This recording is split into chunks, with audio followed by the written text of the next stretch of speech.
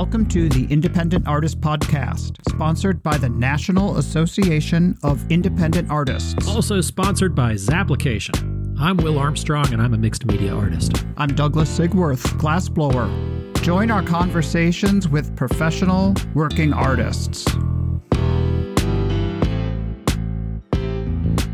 Douglas Sigworth, I could not be less happy to see your smiling face here this morning. How are you? Today is the day that we just released Bennett's episode, and we usually have a little breather, a couple days from each other, maybe a week, and we can kind of prepare for the next one, but we're both rushing off here, and so we're jumping right into the next one. There's no way I'm taking my microphone and my little portable studio here on the road, so we're recording this one on the fly. What's going on? What's going on is I am maybe about 5 bins away from slamming the back door shut on my van, and I'm ready to head south, head down to the land of music and food and art. And I'm excited about you going to New Orleans Jazz Fest. I'd be lying if I said I wasn't completely jealous. My wife and I did not get into that one this year. Neither one of us. I've actually never gotten a dip at the well at that one. So congratulations. Thank you. I'm super excited. And it's the thing where we got juried in 2020. So we got the notice in 2019. And then we all know what happened after that. So there was the constant rolling over of this event. And for it to be finally happening, I'm just so enthused. I'm really happy for you. Also, don't talk about it anymore. I'm really tired of it. I'm kidding. I hear you. No, but listen, it's my first time going. So, of course, I'm going to sound all giddy and happy about it. So I don't profess to be like the one who juries into Jazz Fest every single year. No, it's funny, though, that one, because of the constant rollovers, I haven't even had a chance to reapply for, 3 years now. So it's a tough one. One thing you said last week that was kind of interesting that's been stuck in my mind this weekend because we just recorded it a couple of days ago. Yesterday. Yeah, is about that Jazz Fest thing. Another one, you're talking about the fact that, you're going to have to be ready to pack and ship things. But one thing that I think you're going to be really surprised about that event is that it's such a neighborhood thing. Like it's actually a neighborhood party. People they come out on their porches. You're going to see people walking with their chairs from blocks away, just from their own front porches. It's just an amazing neighborhood event. It's like international talent, but just total neighborhood New Orleans thing that you're just going to get to be a part of. So have a blast. Eat all the food. If you're on any kind of diet, if you and Renee are watching any kind of calories, throw it out the window. Okay. Eat all the food, drink all the drinks, have an amazing time. I appreciate that because this topic, this conversation I had with Lynn today was really kind of getting me back in the game of being enthused about doing things again. I mean, I noticed last episode when we were recording and I'm like stressing about the details, about preparing for the show, and it was kind of sucking some of the joy out of it. And so it just feels really great. First of all, to have had her kind of get my head on straight again and to remember why we're in this business. It's to live life and to have experiences and, to take advantage of the fact that I'm going to like the coolest festival in the world with this awesome music and awesome food. And yeah, there's some art there too, but you know what I'm saying? Right. It's going to be a huge, awesome. Sorry, Will, I can see you're shrinking before my eyes here. Oh, that was, I muted you. You started in. Just tell me when you're done, dude. Tell me when you're done. Well, I just want to let you know to keep me humble. We were talking about being in this great show, this great opportunity. Right. I got a rejection last week, which, man, it did a number on my head. Oh, yeah? Which, who gave you the... I don't want to talk about which show it was, but it's one of those shows that's a good show, and it's a show that I do regularly, and you kind of feel like even though it's competitive, and there are some shows that you stop kind of feeling like you have to hold your breath on, that maybe you kind of feel like it's a thing that you're going to be there. Didn't get in. Yeah. It's like, oh, riding this wave in this business is hard. It is. I totally know what you mean. And it's, I never like to admit when I don't get into a show, especially when you start talking to clients when they're like, oh, are you going to be at so-and-so? And you're like, oh, it didn't fit with my schedule this year is always my line. That's that didn't fit with my schedule. I didn't fit with their, as opposed to some of the artists online call it the PFU, the please fuck off is what you get instead of an acceptance or a whatever.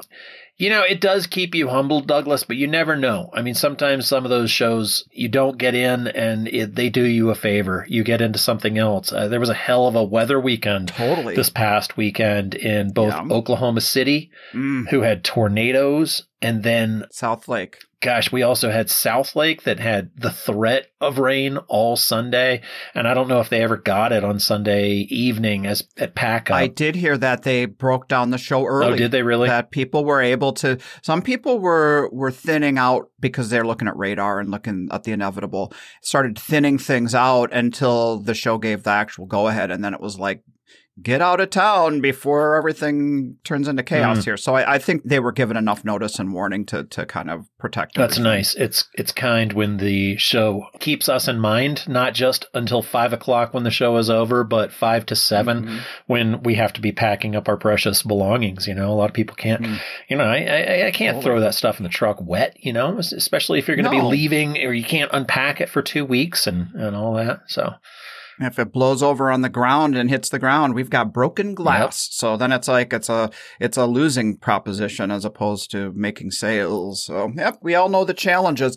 One of the things that Lynn and I talked a little bit about, but I wanted to talk more about it with you, is the nature of our business of kind of this showing up, being in person, and being our own bosses, that we have this need to impose deadlines on ourselves in order to put our backs up against the wall, to have that tension, to have that push and that pull, that yin and that yang, in order for us to really keep propelling ourselves forward. I think that's why everybody struggled through COVID. We didn't have any kind of imposed deadlines. It's like, well, if you'd been able to have those kind of deadlines on yourself during COVID, we all would have had just reams of artwork all the way through. I remember one director saying, after somebody canceled a show, saying, well, what the hell have you guys been doing for the past year and a half? Drinking. I did bristle at that, but at the same, it's like, never mind your own business.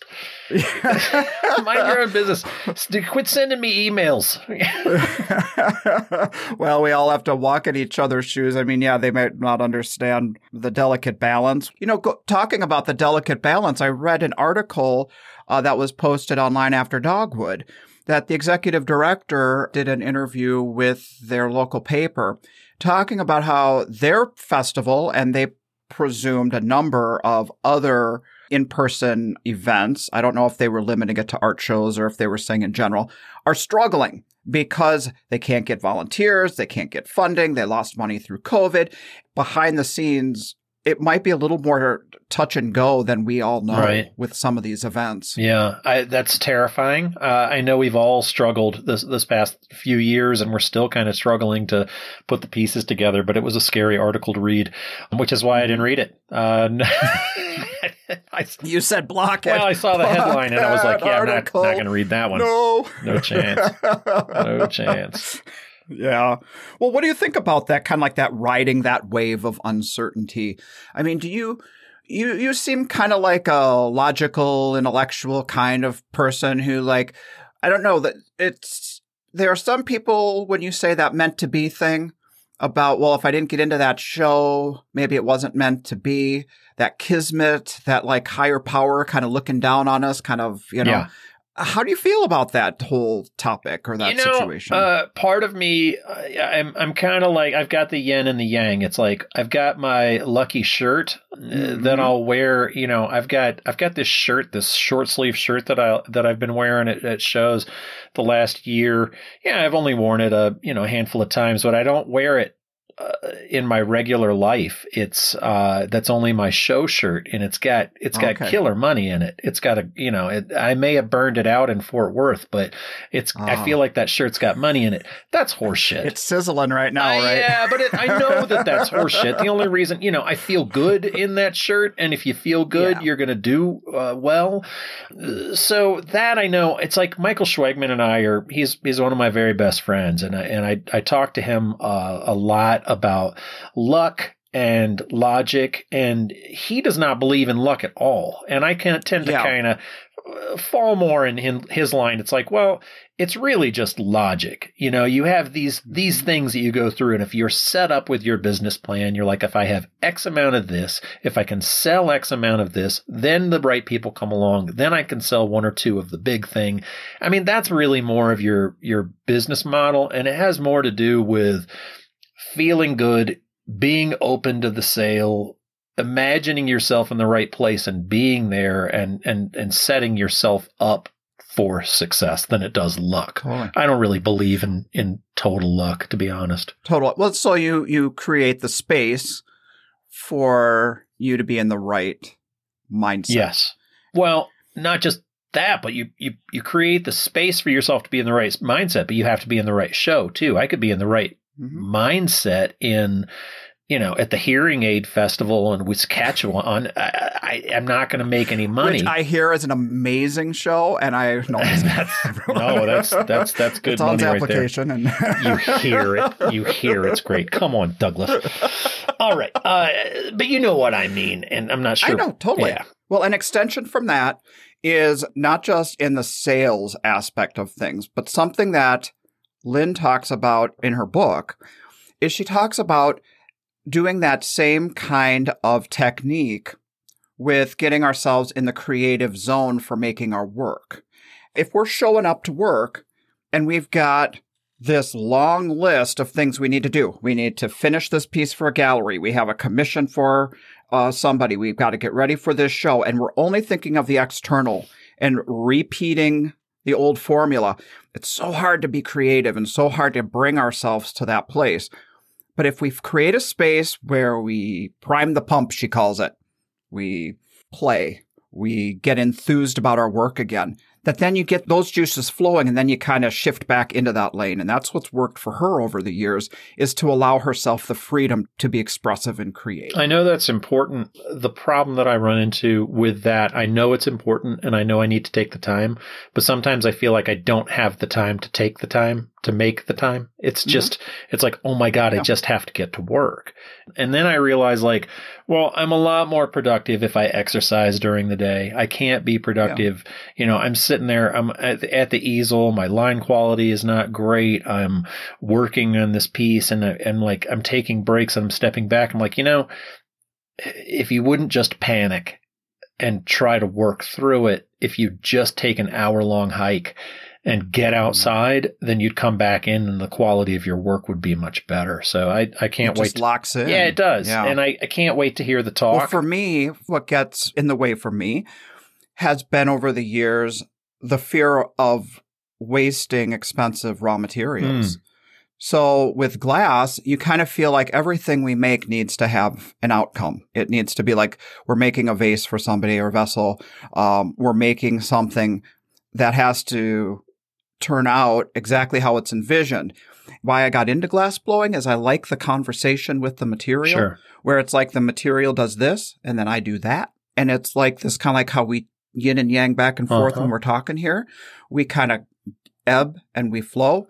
And when I'm working in that it has to look this way or it has to turn out that way, it can really put the brakes on. Creatively. Can you be more of, you are an artist, but you're also a bit of a tradesman, you and Renee.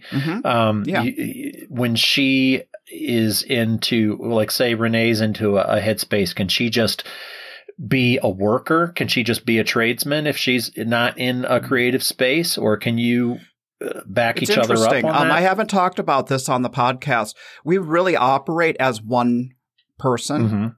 Even though we're a partnership in our work, because the way we work is we design the work together, but then in the execution of it, there's one person who has to be what's called the gaffer when you're a glassblower. The gaffer is the person who's making those instinctual kind of decisions as the piece is evolving and changing. We can't step back from our easel. We don't have an easel and say, should we add a little more blue to that? Should we do a little of that? It's like playing soccer. It's like somebody just kicked you a ball and you've got to quickly instinctually react to it. So I take the lead. I'm the gaffer at the beginning of the piece. We do the layering based on how we've planned it out, but there's variances on how every single piece is going to turn out with how I layer all the clear and the colored glass onto our blowpipe. Then I hand the piece over to her and she does the final shaping and the form, which basically divides the workload in half. But throughout the process, one of us is the leader and one of us is the follower. Right. So if the leader isn't there to show up and they can't do their part of it, then it's a wasted day. Okay. So we find other things to do. I guess that's my question. Like if you start in, like you can't just be, can you just lean into the utilitarian factor? It's like, I know how X, Y, and Z goes. It's like a bricklayer almost where the creative part has happened in the past and you can just lean into the past works. We both have made work from start to finish as students and been like the gaffer all the way through, and we could do it again. But our uniqueness of how we do our work is our work reflects the partnership. So the work reflects how I described our situation. And if I finished a piece, for example, if Renee's got a pinched nerve in her shoulder or something, and I finished the pieces, it would look like a different body of work. Yeah. It would look like a different artist. Right on. So this work that we do is reflective of the steps that we do. So yeah, that's just how we have to do things. Sounds good. So it's an interesting week this week because I have not actually listened to the Lynn Whipple talk yet. Typically I'll get a chance to listen to the interview and then I'll, reflect on it or lead up to it. This time I can just assume or guess what your talk is going to be about. I'm always like, I'm looking forward to hopefully getting to talk to John Whipple further down the line. But what I've always loved about the Whipples is their creativity, John's headiness, and Lynn's energy and action, and her personality comes through into her painting. So I'm excited to kind of lean into some of that personality. Getting to know them, what really strikes me is they have different personalities, but what they both have at the heart of it is their willingness to play. They both are very playful and joyful when it comes to their work and just trying stuff and letting things evolve and creating a space for inspiration. So I kind of felt a little bit like I was having a talk with Brené Brown during this interview. Right on. So maybe some people will find a little bit of that no shame. And, this has been, it's funny that you say that because it kind of segues out of a couple weeks ago. We talked to Bennett, which has been actually not that long ago in real time. Yes. But they're going from Brené Brown and Glennon Doyle and Abby talking about it's a bit of a feminist motivational speaker chunk. It's been an empowering couple of weeks, right? Absolutely. We went from toxic masculinity back into feminist empowerment. So I'm excited about this yin and yang section of the podcast. Let's get right into the talk, Douglas. You want to? Let's do it. Let's turn this interview on with Lynn Whipple from Winter Park, Florida. This episode of the Independent Artist Podcast is brought to you by Zap, the digital application service where artists and art festivals connect. I see here there are some new features with the events list category through Zap, which will help us with looking up new shows to fill a spot in our schedule. I feel like I should have something to say, but I wasn't really listening to you because I'm looking at the events list right now, and it's pretty cool. Okay, so you drop the menu down, and there at the bottom, go scrolling all the way, about third thing down in the smaller print, it just says events list. That's right. All of the shows appear here, regardless of their application deadline. You can use filtering and sorting to narrow down your search to find the right show that fills your desired time frame or location. I know a lot of people love that calendar. I like seeing the list of events. I like scrolling through and doom scrolling late at night. It's like online dating. They don't let you swipe left or right, but you can figure out who you want to date coming up here. Lynn, welcome to the podcast. I'm so happy that you're here with me today. I'm so happy to be with you, Douglas. I listen to the podcast and I love it. So thank you. Thank you. That is so sweet of you. Thank you. I know we've talked about having you on for a while, and I have to say the way we organize our talks does come pretty organically, and it kind of feels like things have their moment. And I really am having a moment right now where I need to talk to Lynn Whipple. I need some of that Lynn Whipple enthusiasm, some of that joyfulness. It's hard sometimes, this job we do, because it's not just one job. It's 1,000 little jobs. And we wear the hat of so many, right? And you also have a few professional jobs on top of just having the multiple jobs it takes to be an artist. You know, you take on the role of author and the role of teacher and all that kind of stuff. And I don't know what I'm doing. I just try and share the stuff that I love, and that really is it. I had no idea how to write a book. I thought I used to sit out there and my little student go, I guess this sucker's not going to write itself. I guess I start putting things down. It was just like a painting, really. You just throw some stuff at the canvas and then start moving it around and editing it. Nobody tells you how to write a book. I'll tell you that. Like I thought, they're going to coach me along, Nope, they didn't really. I just had to do it. That was something I wanted to talk about. Was that an opportunity that came to you organically, or was that something that you thought, I'd like to write a book, and you sought out that opportunity? It was kind of twofold. I think a long time ago, I can't even remember. My cat's here. Woody, he's going to get involved. I think it might have been through Carla Sondheim, who I was teaching online classes with, and Carla is marvelous, and she has, 8 books or something, and they're all creative. And so I think she might have put me in touch with someone, and then it just took off from there.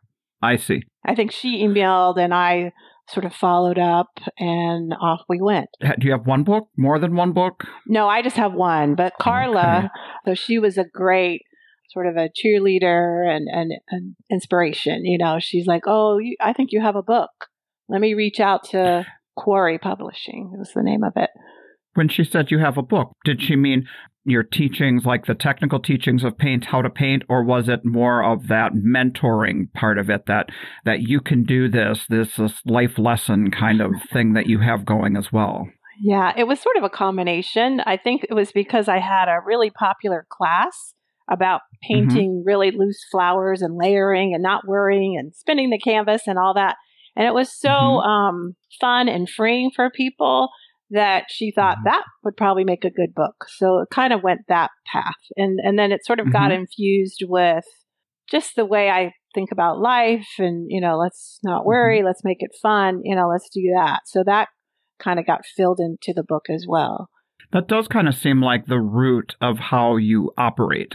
You kind of boil it down to that creating a creative space for yourself. Definitely. That's a beautiful way to put it.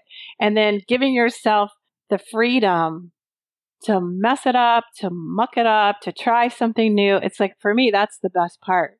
But something always comes out of it, or you can cut it up, or you can just if you just get something going, before you know it, something starts to build and you just respond and move and go and move. And that's the only way I know how to do anything. I watched your Seesaw episode last night to kind of get my head in the Lynn Whipple zone.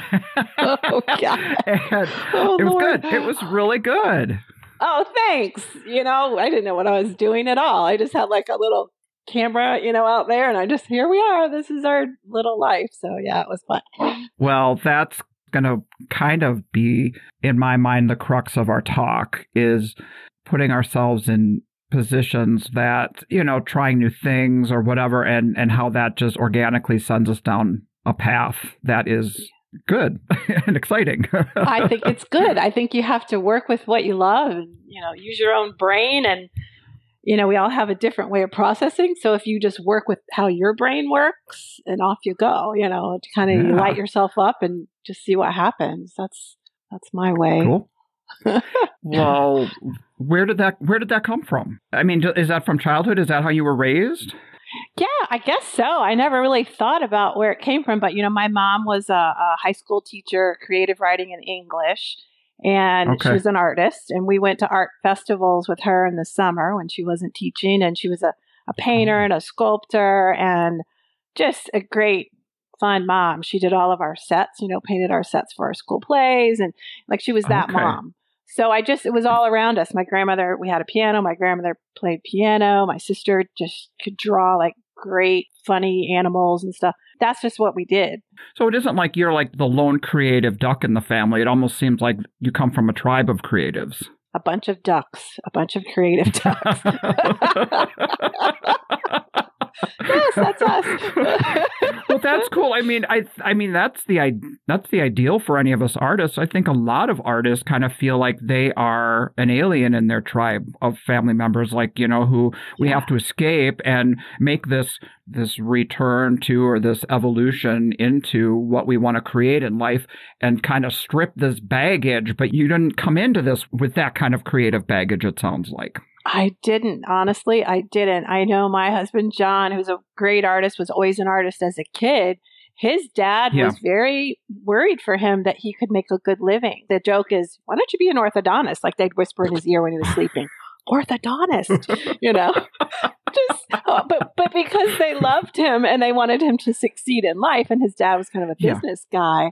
So they steered him away even from fine art, and he's a degree in graphic design. So there is this pressure because they want you to succeed, but I did not have that pressure. Okay. So they were encouraging a creative field that you could also make a paycheck at, basically, is what I'm hearing you say. That they endorsed that. Like they realized,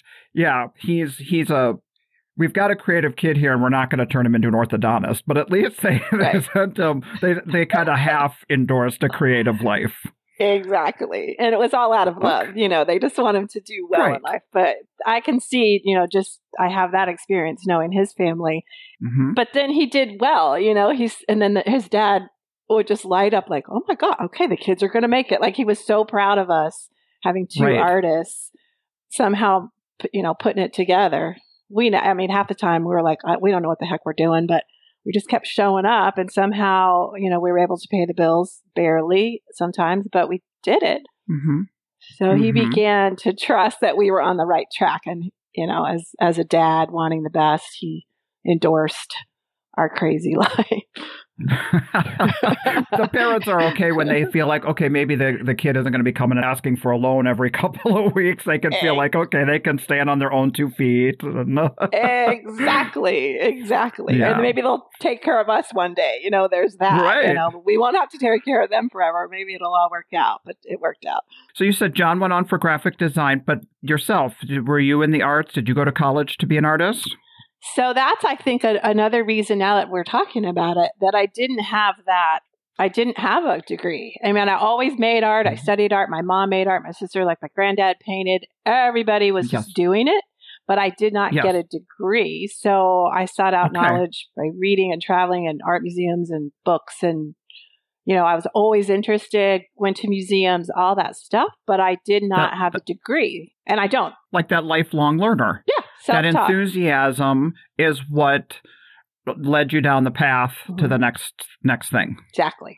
So you met John, and the two of you were working for Nickelodeon. Is that how you guys met? And that's kind of yeah. And he was so stinking cute, and I was like, this guy's pretty cute. You know how you do. Yeah. I really like good legs, and he's also was an athlete, in college. He had a running scholarship. I told my girlfriends, if he wears shorts tomorrow, because we were in this film class, that's how we really met, and then we got our jobs. Okay. And I said, if you wear shorts tomorrow and he's got good legs, I'm going in. I'm going to see what I see about this guy. I didn't know him at all. And I remember he would be sitting in class drawing everyone. Like he was drawing. I could tell, how somebody was staring at you, and you kind of know. I could tell he was drawing me, but he was drawing her and him and everyone. So there was that weird kind of cool thing. So your spark was... Yeah, he wore shorts the next day and awesome legs. And I'm like, oh, I've got to find out more about this guy. And the cool thing about that was in this film class, it was put on by the state of Florida to train people for films coming here. It was a big new business in this area. And like Universal Studios and all that jazz. Oh, right. Right, because you're in Winter Park near Disney. Yeah, so, yeah. Disney, Universal, all the stuff. Theme parks up there. So this was actually really a good memory. We were tasked to make a third of a feature film. This is how this class went. And it was backed by Steven Spielberg. There was special money given to it by, I forget who the president was then. That's terrible. Ronald Reagan or something. So it was this really interesting thing that we got to be a part of this, all these professionals teaching us how to actually make a film. And we made a film, a third of a film. So we had to find our locations, and I'm out looking for locations and all these weird streets and finding props. And I found this cool building, and it was all, it was just weird and covered in plants. And I was looking through the window, and I saw this cool old horse, and it was made out of plaster, a life-size sort of a, carousel horse made out of plaster. And I thought it was so cool. So the next day at school, I told him, I found this place, and it's got this horse, and oh my God, it's this coolest building. It's got old barn doors. And he's like, you're describing my studio. That's my horse. I made that horse. Oh my gosh. And I was like, oh my gosh, exactly. I like him. This is more than just the physical attraction. Yeah. This is like the creative soulmate that you're meeting up with at this point in time. Yeah, it was great because I thought he's super talented and he's fun and funny and smart. He's all the stuff. So yeah, that's how we met. Yeah. Mm-hmm. Well, I guess I had made the leap incorrectly that you guys met at Nickelodeon. So then how did the two of you end up there from college? So we got out of this film training program, and it was months and months long. And then the classes were held on Universal, the lot where the sound stages were. Uh-huh. And then right about then, Nickelodeon came in. They had just built, their big sound stages in Florida on that lot.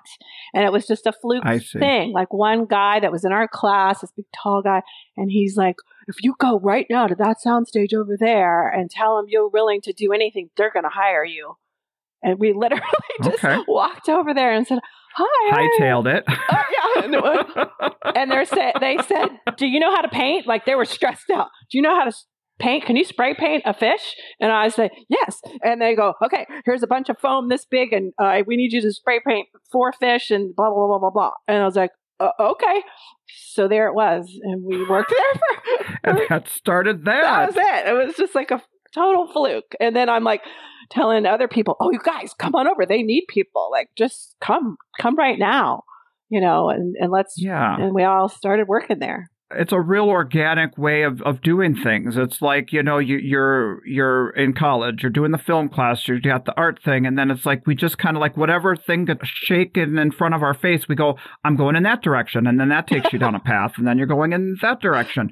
So working there, that laid the groundwork for working in a professional kind of creative type job. Did it give you the awareness of kind of the vision of where you wanted to go personally yourselves, like where your life wanted to go from there? I think it did. I think it was so creative. It was so much fun. Like we were just this band of kind of idiots we called the art department, and we were sort of off to the side, of course, and then we had to create all the sets and the props and the, paint everything, and just we had to make the whole, backdrop for everything that they were filming, and it was just like kids' TV. So it was fun. And but we just had so much fun. But we started salvaging like parts of the sets. They're built with flats, these little chunks of wood, and we'd take them out of the garbage and we'd like paint on them. And then we learned how to do all the scenic painting. So we would just kind of use that in our paintings. And we were sort of this tribe of artists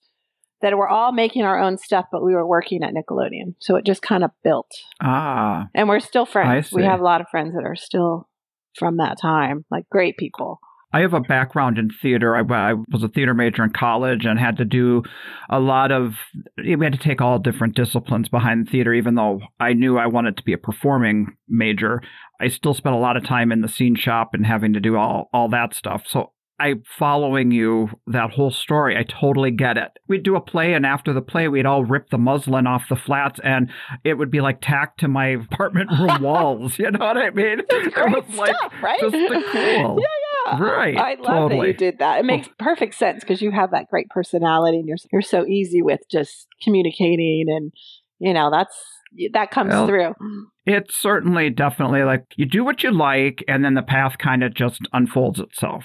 That's it. So for you, what led you out of Nickelodeon and kind of being your own person, kind of determining your own paths as an artist? That was kind of an interesting path too, because at this same time, John's family had started a big warehouse with, what did we have back then? At one point we had 42 artists or something in a gallery in the front. But anyway, so we had a big studio that we went to after work, and we would be painting all night, and we shared this big space. And so we were always doing our art all the way along. And we would do the occasional art show, and then we were starting to get collectors. It was like all this, like, oh my God, this could work. This could work. And we just, So it's like the balance started where things were kind of here.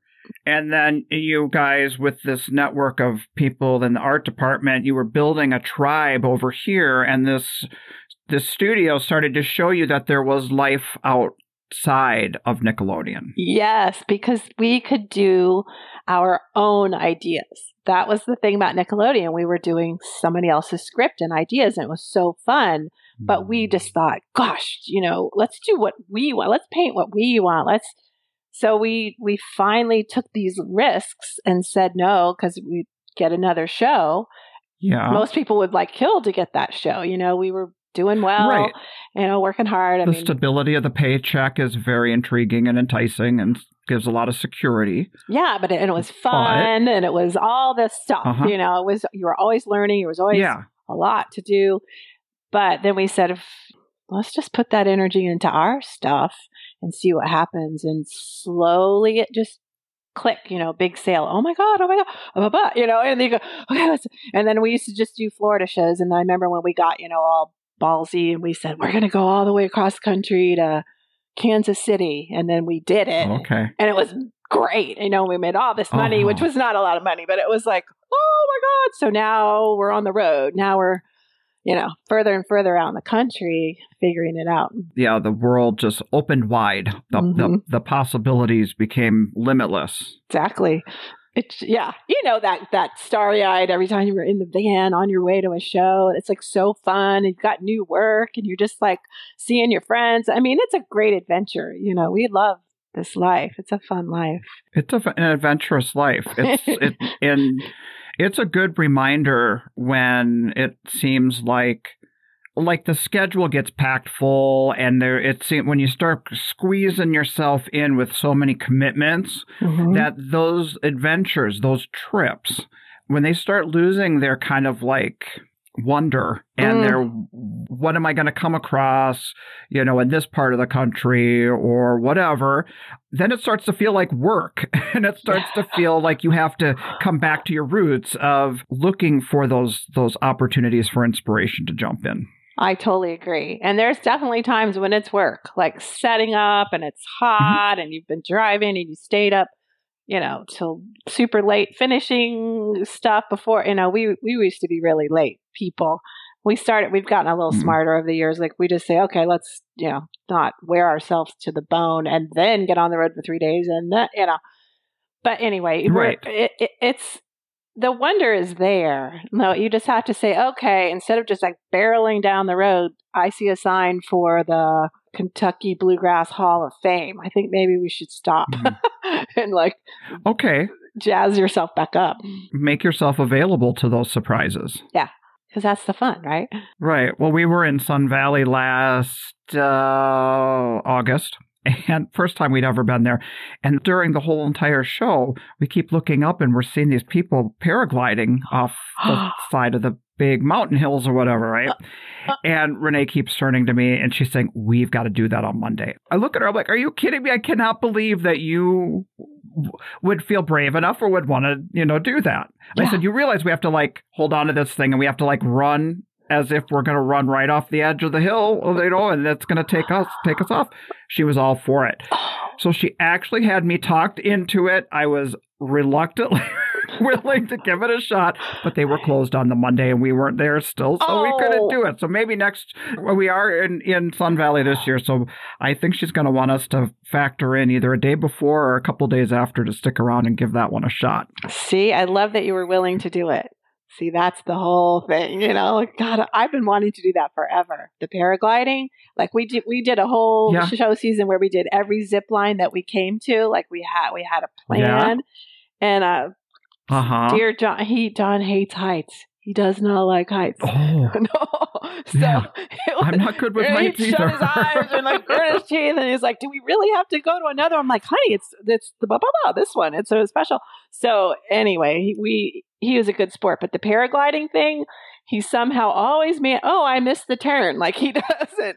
He found a way to even keep me off of it, because I think even if I go to the edge of a building, up high, I'll go right to the edge, and he'll like, "Oh God, can you come back and come closer?" He's really not a heights guy. Well, I didn't know it at that point, but I was probably taking a little bit of your advice, which is to always be willing to say yes. Yeah. I mean, that's one of your things, right? To say yes? That got me everywhere I've gone. And so many yeses I said, I was like, I have no clue how to do this thing I just said yes to. Like, that's how I got into teaching online. And I remember agreeing to it. And I'm thinking, I have no clue how this works. I guess and they flew to my studio and set up stuff. And I'm like, okay, here we go. I just started doing what I do. And I was like, I guess that worked out. And then it did. It was a beautiful partnership, for, 6-7 years. We haven't done much since COVID, but I had no clue, but the thing about art, art teaches us, you don't necessarily know the outcome. So you got to just step in and then you react to the next thing. Like you don't learn stuff, or I don't, all at one gulp. Like I don't know, but if I just take each step, I get a little bit of information, and then, I can get there. It's problem solving. Right. It's like if we chart our own course of, okay, this is what I want to learn, and this is how I'm going to learn it, and this is what I'm going to learn by the end of it. It's like, no, you have to learn it by experiencing it and allowing the discoveries to come. Exactly. It's got to be open enough that, because you don't know what you don't know, but you got to be willing to walk down the path. And if you hate it, you just don't go that way. You change. Yeah. Well, then you can say no. Yeah. I mean, you're not saying that you have to say yes to every aspect of the process. You still know what's right and what's not right for you, but it's putting yourself in a vulnerable place where you might look stupid, where you might not know everything, and you might have to admit to somebody, tell me more about this. Definitely. Definitely. All the time. Oh my God. I'm not sure. Am I, but what's that? That's just life. It's not like, who really cares? If you look foolish or you didn't, then somebody can help you and they feel good about, I know how to help this person, or, it's not so bad. It is a gift. Yeah, maybe it is a gift to somebody to allow them to help you along. Exactly. You know what I mean? We don't always have to be the one who is in the know or help. I mean, there's no reciprocal part of the relationship then if it's all what somebody's doing for you. Exactly. That's a great point, isn't it? It's like, that's how we manage in life, and then we help each other, and we just, I don't know. I guess I've just looked stupid and not known what I was doing for so long. It just doesn't bother me that much. So you've given up caring about it, or have you never really cared about that whole feeling of how somebody would judge or interpret it? I think when I was a kid in school and I'd raise my hand when I wasn't like staring out the window, like daydreaming and drawing on my stuff, and I'd get it wrong, I would just like, and never want to do that again. I don't want to raise my hand. I really wasn't paying attention. I don't know what I'm saying. So I did for a long time, like kind of not, reveal that I didn't really know. But somewhere along the line, that kind of stuff will stop you from doing something that you want to try. So it totally does. Might as well just try it, and just, it feels, sometimes you do feel stupid. But then there's a bravery to that, or an honesty to that. And then, like you say, people will come. You can ask for help. You can screw up. You can ruin 5 paintings, whatever. You take on commissions. You're like, oh, yeah, I can do that. And then it's like this gut-wrenching, hard process sometimes, trying to think through someone else's brain. And then you just say, all right, I'm not doing commissions like that anymore. I have a whole way I do it. I'm going to do what I want to make. If you like it, great. See, I just have to learn. We said yes to a project years ago, and it was completely out of our comfort zone. It went from creating a single piece that, you could hold in your hands and have it be like on a table or mantle to being something that was hundreds of pieces being assembled and hanging from the ceiling. And so I worked with people who knew what they were doing, and like architects and designers, and they gave me all the specs and all this. But when it came to the assembling of the piece, I still felt like we needed to participate in the positioning the glass on the structure the way we wanted it to. So we thought we had worked out all the bugs. We'd gotten like 75% of the money for this massive project. We show up, they have the scaffolds in the air, but the structures were touching the scaffolds. And there was no other positioning that the scaffolds could be placed. So we're in a position where we can't hang the glass because you can't have metal scaffolds leaning up against blown glass as we're doing it. So I had that moment in time where I thought to myself, we have said yes to something that we are not going to be able to do. And it was the scariest feeling I have ever had.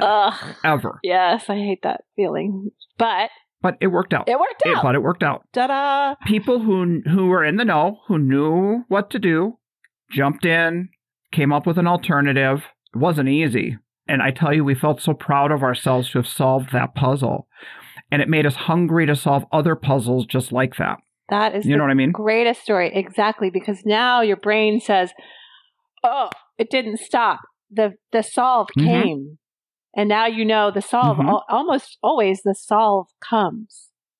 That's like this faith or something. It's like, okay, it's going to work out. Maybe not the way I pictured it. Maybe, I need 12 people to help, but that's the faith of being an artist, I think, is that it always somehow works out. Like, how did we make a living all those years? I don't even know, but somehow some crazy person would buy, some big piece and here's a check in the mail from the guy. It's like, oh my God, how do we keep getting away with this stuff, And then you start to trust. Yeah. It keeps working. Yeah. Showing it's up. that moment of never saying quit. Showing up and then never saying quit. Exactly. So, and those decisions and those experiences inform future decisions because now you have the knowledge. And you can trust that somehow it will get worked out.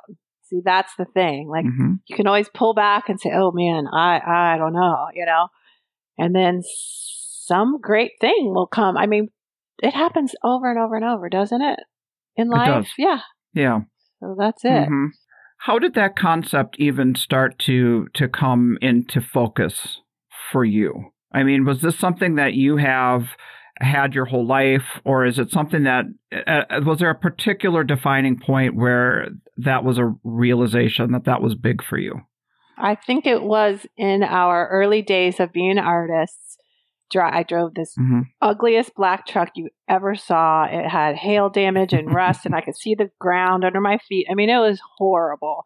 And we literally did eat like beans and ramen and all this stuff, but we were so excited about what we were doing. It just all seemed fine, But we would have these moments like, I don't know how we just paid for a bunch of shows, and I don't know how we're gonna pay the electric. We were scared, and then something would happen, like a check in the mail, or some wonderful person would come along and say, do you still have that painting? And it would work out. Yeah. So then we started paying attention. I was like, honey, let's look. Okay, right now, I don't know how this is going to work, but let's remind ourselves when the weird thing just happens and it works, let's pay attention to it, and let's like write it down. Let's like make a list, like, because I have no clue how we're going to pull this off.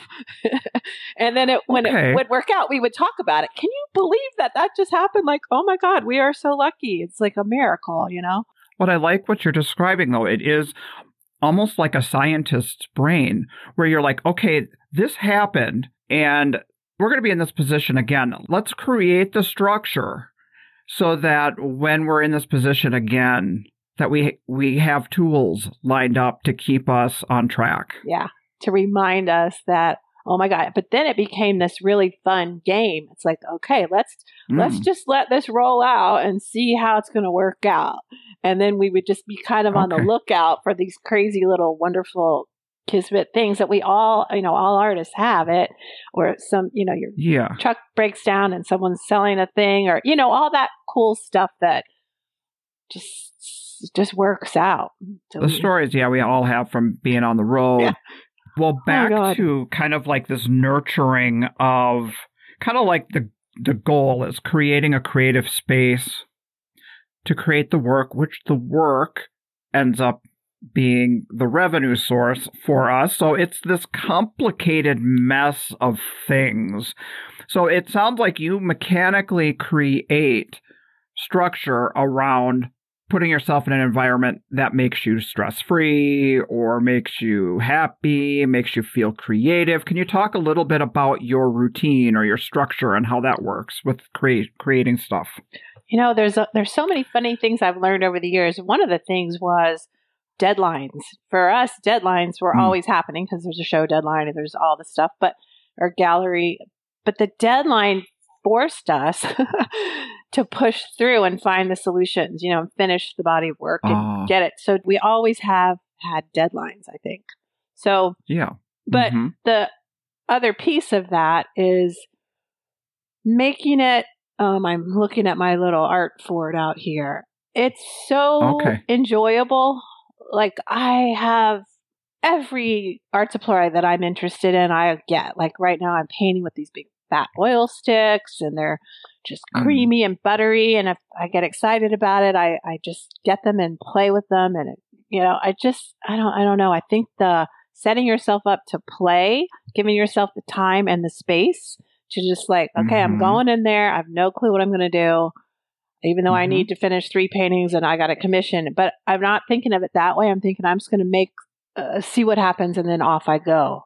And then I start to solve it. I don't know if that makes sense, but it has to be a pleasure for your brain, Let me see if I understand correctly that. So you obviously have work that you have committed to a collector or a gallery or a show. And those are things that all of us can find that when we have to actually step up and start working on it, even if it's something we do regularly and routinely, it's when there's that outcome that we've committed to, it kind of gets in the way of us being able to do it freely and joyfully. But it sounds like you start with like a freeing kind of entry point. Like you will create work that is not within a desired outcome, and then when that starts rolling, you can kind of shift gears into the other thing. Is that what you were saying? That's kind of it. It's like that's how I know to prime the pump. That's how I know to get myself in there and moving my hands, and then all the stuff starts to work.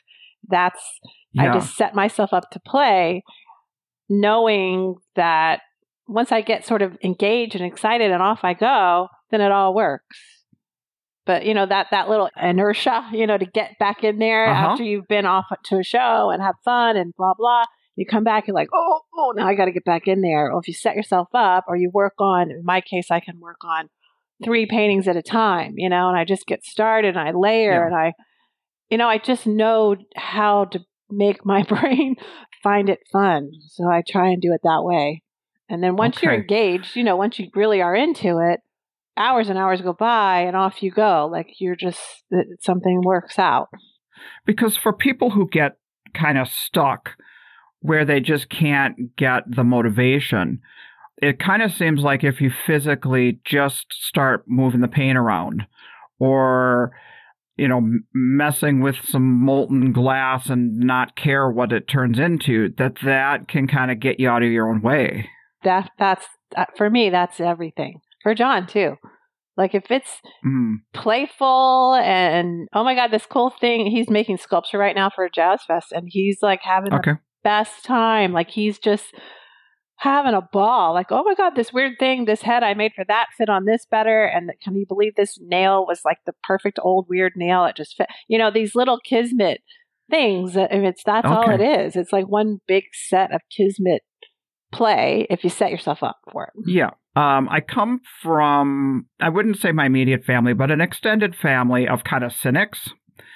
And when we talk about stuff like meant to be or kismet or getting really enthused about if the nail fits in perfectly into the sculpture, they kind of look at this kind of person and be like, something's weird about that dude, or there's something inauthentic about it. It's like there's some strange deal. I mean, is this something you have ever experienced or familiar with this kind of concept? Yeah, I'm familiar. And I just think there's different brains. There's the logical great people, and they hang with the logical great people, and someone like me comes along, maybe they go, that's nuts, but they can see that you're having fun and they respond to that, or they don't. That's fine. Mm-hmm. Or you get your people, you don't. Mm-hmm. When I teach, I teach workshops, there's so much of that happens in the world. Like, they come in and everyone's got that story, and we all have it where someone made fun of them, or someone put them down, or an art teacher said, that's not how you do it, stop it, or you can't sing, your voice is bad, blah, blah, blah.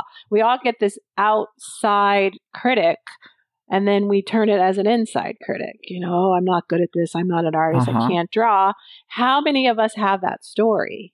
Right. And it turns into these self-limiting beliefs, exactly. Like that it'll shape people's lives for years before they can come to terms with that. And they don't allow themselves to create. So I just try and make a space when I teach. So it's like, creating is what we're set up for. Like, this is why we're here. Like, it's supposed to be, you're making a beautiful meal, or you're raising a child, or you're building. All that stuff is creativity in my brain. So let's just play. Don't cut yourself off from that. That's like who you are. Like, you can paint that sky orange or blue, or I don't care, green, doesn't matter. Let's just do it. And then they get this, oh, I can just do it. And then you're like, yeah, this is supposed to be playful, Then you can tighten it up at the end and all that crap if you want, but let's just keep it wide open. Just be like a kid. So living creatively and living freely as a creative type person making work like this, does that inherently make us an artist, or does being an artist involve that next step of the commentary or having it have to mean something or have a message? Can we be artists who create things with extreme craftsmanship and joy or whatever? You know what I mean by that? Yeah, I think so. And I think everyone's different. Somebody's going to get great satisfaction out of the most fantastically, the realistic painting that is just exquisite, mouth-wateringly perfect, It depends on who you are, of course, but I think there's a great joy and freedom just by creating. I think we should allow ourselves that. And then the rest is the rest. If it sells, if you make a career of it, doesn't matter, but you should let yourself write, let yourself play, let yourself paint the fence. I just painted our fence orange and red, big stripes. I don't care if my neighbor thinks it's crazy. It's okay. I love it. So just let yourself do it.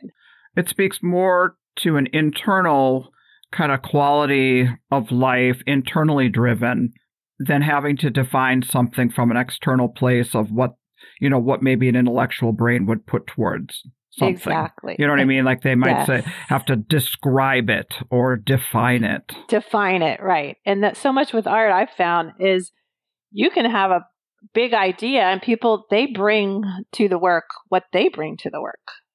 So I don't even try and explain it anymore. I mean, some of my stuff is real funny. The old mixed media, I love doing that. It doesn't really matter, what, I guess it does, it doesn't. I don't know. I think it's important just to create, and then people respond how they respond. I just have found that my collectors have some kind of response to the playfulness, some kind of they just are like my people. It's not everybody, but they get it. They're always kind of excited, like, what the hell is she going to do this time? Like, I'm the first person at her booth, because who knows what the heck she's going to come up with, because I'm not that predictable. I just show up Well, I resonate with what you're describing because I feel like sometimes Renee and I, when we're talking about our work, we feel like there's an energy behind it that is unspoken and is more than just visual. And there is an attraction to certain collectors that they just walk up and they say, I get it. It makes me happy. And for us, that makes us happy to know that somebody else kind of gets the intention. That's it. For me, that's it. It's like you'll find your people, and they respond to your intellect. They can respond to whatever it is that you're serving up, And so my people respond to this weird, joyful, let's try it vibe, But I have to say, I also am so committed in my brain. Like this is a real important thing in my life. This is a real practice that I continually try to learn and try and grow and make mistakes so I can expand it, So I'm not just like willy-nilly throwing crap out there. I mean, I have to dial it in. I have to finish it. I have to feel it looks, the way I want it to look in the end. But there's a lot of that play in there that resonates. It's still, obvious. I get that balance because the seesaw can tip too far to one direction where it's all about the outcome and then the work suffers. Yeah. Or you get bored. Like, I don't know if it works for people, but I don't want to be bored. Like, I don't actually really want to think of it as work. It's got to be like really tickling my brain. I got to have little surprises going on. I got to feed my weird brain. That's just, I love color. I love color against color. Like if I can set myself up for, oh my God, that's freaking awesome. That. If you could find another shade of orange. Yes. Your life would be amazing, right? I love orange. It's the truth. And I was thinking about this the other day because I have so much color and I'm looking out my backyard. There's color. There's big striped balls that are lanterny things. There's just color. Yeah. And I thought, I wonder if my cones or whatever in my eyeballs, like just have some extra weird thing about them because I am like delighted by color all day, every day. Like I seek it out. And then I've been doing all this lighting in our backyard for, and the trees and the thing. And I just am, look at the way the light's hitting that leaf. Look at the way the light's hitting that color. Look at the change of, it just sends my brain into, I just love it. So maybe my eyes are different or something.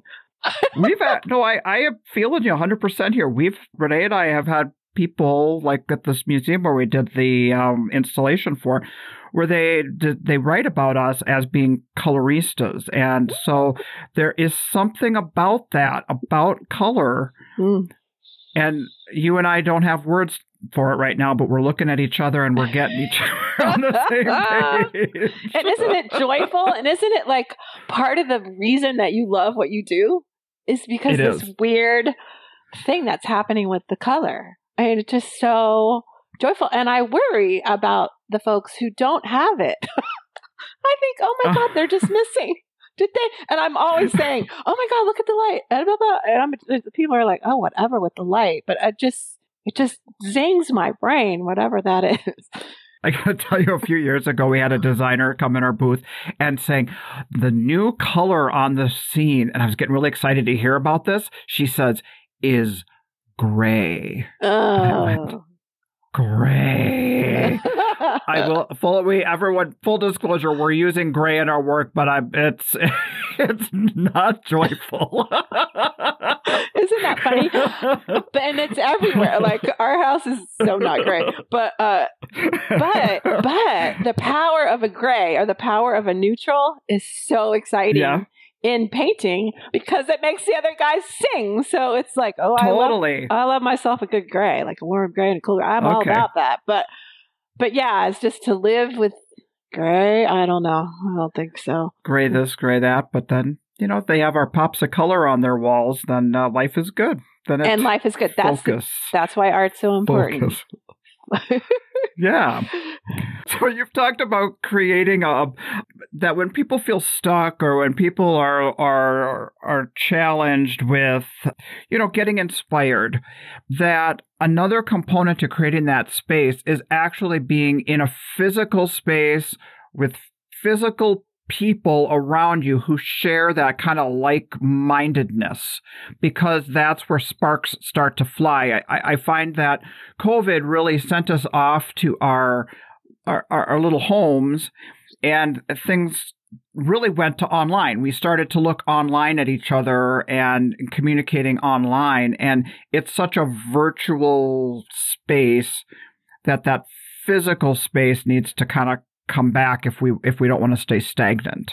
I agree with that. That's why when we first got to go back to shows, like, it was so exciting, and the collectors were like on fire, and the artists were so happy to see each other. Like, that is a component. And I do think if I was to give somebody advice, which, I always say I'm not good at anything. Like, I'm just, Forrest Gumping my way along. But for young artists, honestly, I don't think of myself as an authority at all. I'm just doing my little way. But you're sharing your experiences, which I think that's what we need to do in life, is to share. Yeah, I think so too. But certainly my way is not the right way, or the only way. I don't have that. I don't like that, actually. Yeah. I don't like the onus of thinking I know what I'm doing.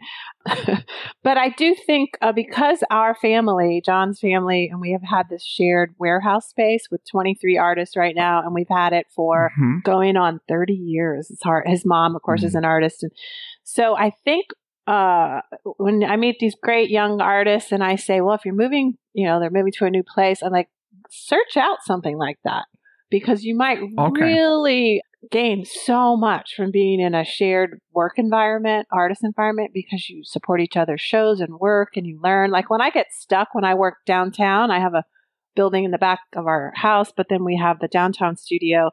You can just poke around the studio and see everybody doing all these wonderful different things, and your brain just gets, inspired again if you get stuck, Mm-hmm. Okay. Is that a space you used to work in, and then you kind of can float back and forth, or is you call it the art fort? Yeah, the fort. Or is the art fort out your back window there? Is that where you are primarily creating your work? Yeah, I like the art fort best because we have a dog, and I love the dog, and it's right on the water. It's this funny little building that's just fun, and it's all colorful, of course.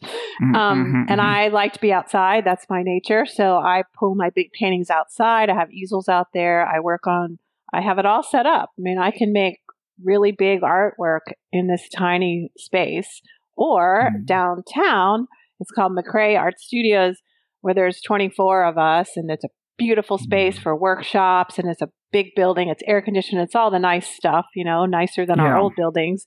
Then I can work there. And I also made recently this big storage place to put storage behind. So I just have all big walls, and I can really go to town on big stuff or big paper. So I've got room to experiment on super big stuff down there. And then I've got my everyday. I have a whole set of all my oil paints at both places.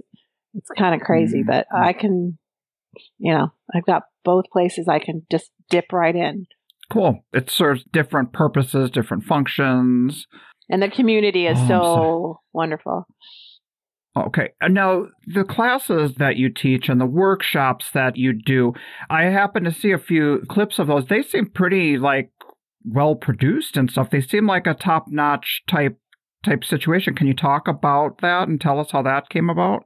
Yeah, that was, I met this wonderful artist. Her name's Carla Sondheim, and I was teaching a workshop out west, which is where she lives, and she was in my class, and she was at the back of the class, and she was really quiet and just this cool, vibe. And I would look over her shoulder and go, oh my God, I love what she's doing. Like, she's just doing it she has just a wonderful, charming, interesting way. So that's when we first met. And then somewhere along the line, she and her husband, who is brilliant, his name is Steve Sondheim, and he's a photographer and all this stuff. He had the skills to sort of start filming her. And he would just film her hands, and then she would speak. And she was a little camera shy in the beginning. And so they just built this online business way before anyone else was doing it. I mean, she was, and so they slowly built an online sort of a university, and they would hand pick artists that they felt sort of reflected their whatever. Oh. And so they're very integrity filled. They're very smart. They're just brilliant. And so, like I said, the first time, would you be interested in filming? And I was like, I don't know how to do it, but sure, let's try it. And they flew in and set up the cameras. Yeah, I said yes, and they showed up. And I said, okay, I'm just going to make this thing and I'll talk through it. And that's what we did. And he, the production value is all, the two of them are really smart. And he's got 3 cameras and the right lighting, and it's, super well edited. And they just have a high quality, they're just a great couple. Yeah. So I got to hook up with them pretty early on, And is that a regular thing that you film classes with them, or is that something that was kind of done, like you did it and it's archived or whatever? So it's archived. So most all of my classes are now available as self-study. So people buy them, they have them all for forever. Same with all the teachers there, Carla, included. So it goes both ways, but you also teach a live class, like it's a new class and everyone takes it together, and this whole online community. It's so well done. And I just got lucky to, hook up with people who are really top notch. So, but I was doing about 2 classes every year, spring and fall. And then we did a couple year-long classes together, that we just did different stuff. They're always like stretching and growing, and they've built a really great business. They're smart. When you say classes, is it like if you did like spring and fall, would it be like multiple segments to a bigger package? Yeah, the way it worked for us is that I would come up with an idea for a class, and we would break it down into, say, 6 lessons or 10 lessons. And then it got to where I would go out and film there because they have this whole studio set up. And we would talk it through, and, they're really good at, they have great information. And then you'd break it down into lessons, and you'd film each lesson. And then you'd package that, and you buy that class. So, gosh, I have so many. I have quite a few. Big Bold Blooms was the super popular one with the big messy flower paintings. That was a big one. But The Essence of Still Life, all these funny little overlapping, cloudy, strange still lives. And gosh, I did a lot of The Art of Noticing, kind of a sketchbooky thing. And so, yeah, but since COVID happened, I wasn't flying out there because, that didn't seem. Now they're getting like these super well-known, Heinrich Drescher, who's this wonderful, illustrator who I love. Like they're just getting anyone they would ask would want to do it with them. I mean, they're really got a cool stable of teachers. So, but I haven't. Awesome. Yeah, it's awesome. It really is. I mean, I recommend all of her classes. All of her teachers are really great, I have to say, really great individuals. This grew out of a physical class that you were physically in person teaching, and she was a student in the class. Have you had any other experiences like that where opportunities kind of sprung from the teaching?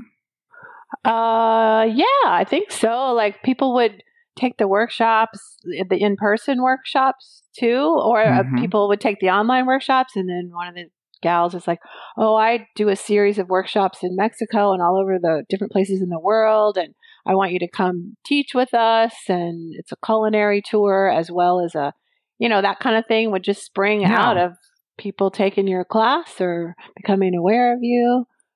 It's just all that crazy. It just kept unfolding, and I said, let's try.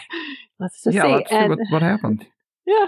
But one thing that happened a long time ago, I was doing St. Louis Art Festival, and there's a woman named Mary Engelbright. She's like illustrator type, but she had a magazine, and it was called Home Companion, which sounds very sweet, but it's also very focused on artists. And so they came in my booth at St. Louis, and it was Mary and her editor, and they said, we'd like to do an article on you. We'll come to your studio and photograph it and all that stuff. And I was like, great, let's do it. I've never had that before. And they did. And it just went out, and then all these other people like, oh, I want you to be in my magazine. I want you to be, can you do this? Can you? It just happened because I said yes to Mary, and it was a great experience. So you never know, right? Well, what are you working on now? Any big projects along the way, or tell me about that? Let's see. Just today, we just loaded the van with 6 paintings that I'm taking to a gallery close by, Gallery 0. Okay. So that's fun. We got that all ready to go. Big ones like 46 by 48 by 60, and so that'll be delivered today. And then what else are we doing? Okay, John's getting ready for Jazz Fest, and since I'm not in it, I get to roam around and eat and drink and watch all the music and have fun. Well, we'll be there too for the first time ever. Yay! Oh my, you are going to love it. I am so excited, but the reputation does precede itself. I mean, there's a little bit of the newness makes me kind of feel like I'm getting choked off a little bit, but I'm trying just to take a deep breath and just put myself there and just let everything unfold and enjoy everything along the way. Oh, I really think you're going to love it. It's a different breed. Everyone that's there, almost it seems, has been there year after year. Once they go, it's so exciting, and they are free to spend. We're the art is the main event, is the music, and then the food, and then the art. But while they're scrolling around, walking around between the all the music and the goodness, there's art.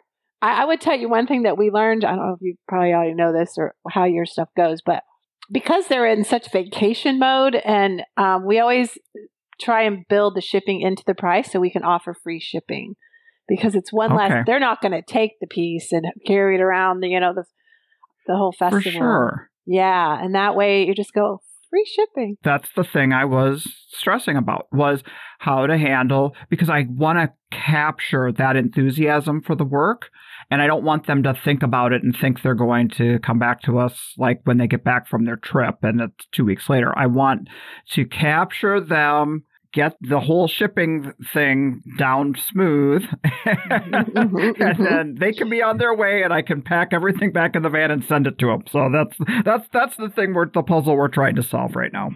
Good. That helps a ton. And you can even put a little sign, free shipping, so they just know they can enjoy it. Oh, we'll take that. And then they don't have to worry about it. It shows up at their house when they get back. Yeah. Well, cool. I'm looking forward to seeing you guys there. To wrap up here, you and John have a very well-respected presence out here on the road. I mean, a lot of people know the Whipples. And that's so nice. I had an opportunity to talk with some of your dear friends who are involved in Seesaw. And, we are just getting to know each other. And my question to them was, is there anything I should know about Lynn going into this conversation that might make for a good topic?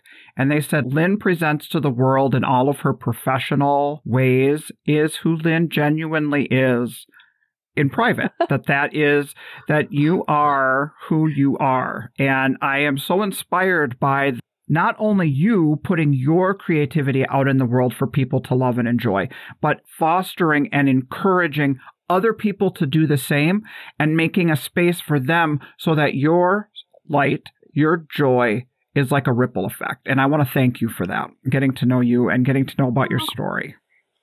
Hey, make me cry. That's the nicest thing. Thank you so much. Well, I have been struggling. I've talked about this on the podcast, dealing with this physical issue. My work has felt like work. And I put your podcast episode on.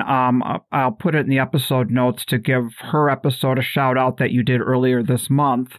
What was that? What was that episode? Her name's and who was it with? Kate Shepard, and it's called Creative Genius. I was doing the most mundane thing in the basement, organizing and getting stuff ready with packing materials, and I found my mood shifting, and I felt so much lighter. And the work that we've been making the last few days is making me happy and happy to put it out there. So I want you to know that this has really meant a lot to me. Thank you. Oh my gosh. I can't even imagine that is the case. Thank you so much for saying that. That really means a lot to me. That's just a heartwarming What a nice gift to say that. Thank you. Oh, oh God, I'll be a chocolate mess. Oh, Lord.